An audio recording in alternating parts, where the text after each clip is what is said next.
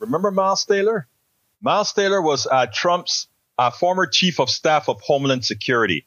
I interviewed Miles Taylor several years ago when he came out with that book. I think it was titled Democracy, Blowback, a Warning to Save Democracy or something like that when he came out with that book. Because remember what that book was, right? It was actually, I think it was a warning. Anonymous is what, well, no. He wrote the letter anonymous to the Times, I believe, something to that effect. And then later on, he wrote the book Blowback. I interviewed him after I think he came out or was discovered. And you know what? He gave us a hell of an interview back then. But he was on with Deadbeat White House recently, where he actually pointed out that he's frustrated that Americans are simply probably not serious. And just maybe if this guy gets elected, it would be something we deserve. Actually, I want you to listen to how he says it, and then we'll take it on the other side. It's important to understand that the frontrunner of the Republican Party stands on the other side of 80% of all Americans who oppose political violence. The frontrunner of the Republican Party stands on the other side of 85% of Americans who oppose extrajudicial punishments, shooting drug dealers, shooting people convicted of drug crimes. 68% of all Americans stand on the other side of the Republican frontrunner when it comes to choice and reproductive health care. And 85% of all Americans stand on the other side of the Republican frontrunner when it comes to gun safety legislation. He was, throwing around and caressing a firearm today. I mean, you can cover him, but you can't start a sentence or end a sentence without reminding people that he's been indicted for his own conduct by 4 different jurisdictions, and that he's on the other side of 65 to 90% of the American people on every issue that people vote on. We are living in a masterclass of silence and complicity right now in our country. It's not like any of this is new. 5 years ago this month, Nicole, I wrote an opinion piece about how Donald Trump's own people thought he was incompetent and dangerous. And you know what his response was? It was a 7-letter tweet. Treason? ?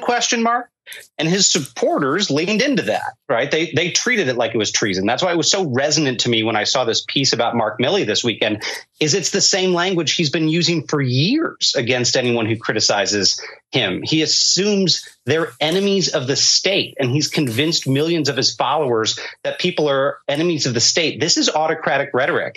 I've spent the past couple of weeks, Nicole, in Eastern Europe, where there's a long history of living under the threat of autocratic rulers. And I was at a dinner, and these people asked me, is Trump going to be a dictator in a second term, or is he just saying this? And I almost blew my top. I was like, who at this point thinks he's just saying this? Yes, he will govern as a dictator. And I'm willing to submit that there's not anyone else in the United States who's asked more ex-Trump officials the question that I've asked them, which is, what will happen in a second term? I've asked hundreds of them that question now, and the answer is pretty much universal.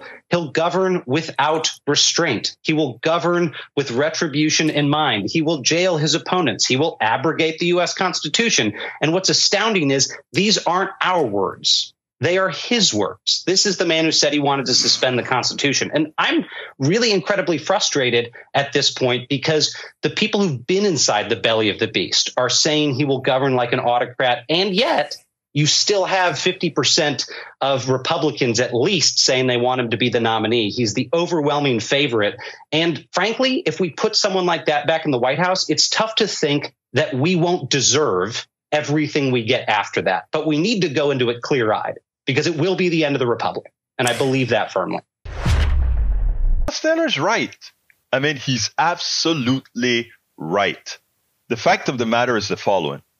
If we don't, independent media, all media, don't get on board now and pretty much dispel the fantasies that Trump comes out with that makes him continue to be a plausible candidate, we would have gotten what we deserve, because we allow all sides to really bang on Biden, etc. Too old, who knows, Hunter Biden, and all the little stuff that we elevate to the level of Trump, to try, I shouldn't say elevate, de-elevate to the level of Trump so that it's almost now a turnout game.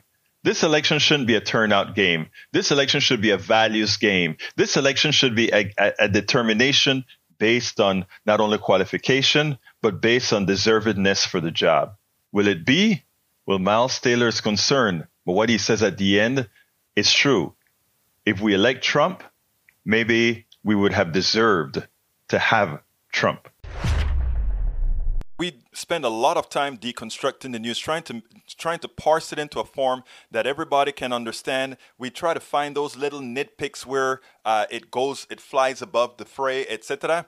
If you really like these videos that we do, I want to ask a big favor. Please go ahead. Number 1, subscribe to our channel. And number 2, please join if you can. Thank you so kindly for watching. Keep watching. Please remember to share. We must populate the entire internet with our progressive message, a message that we know is what most Americans say that they want. So help us, please join.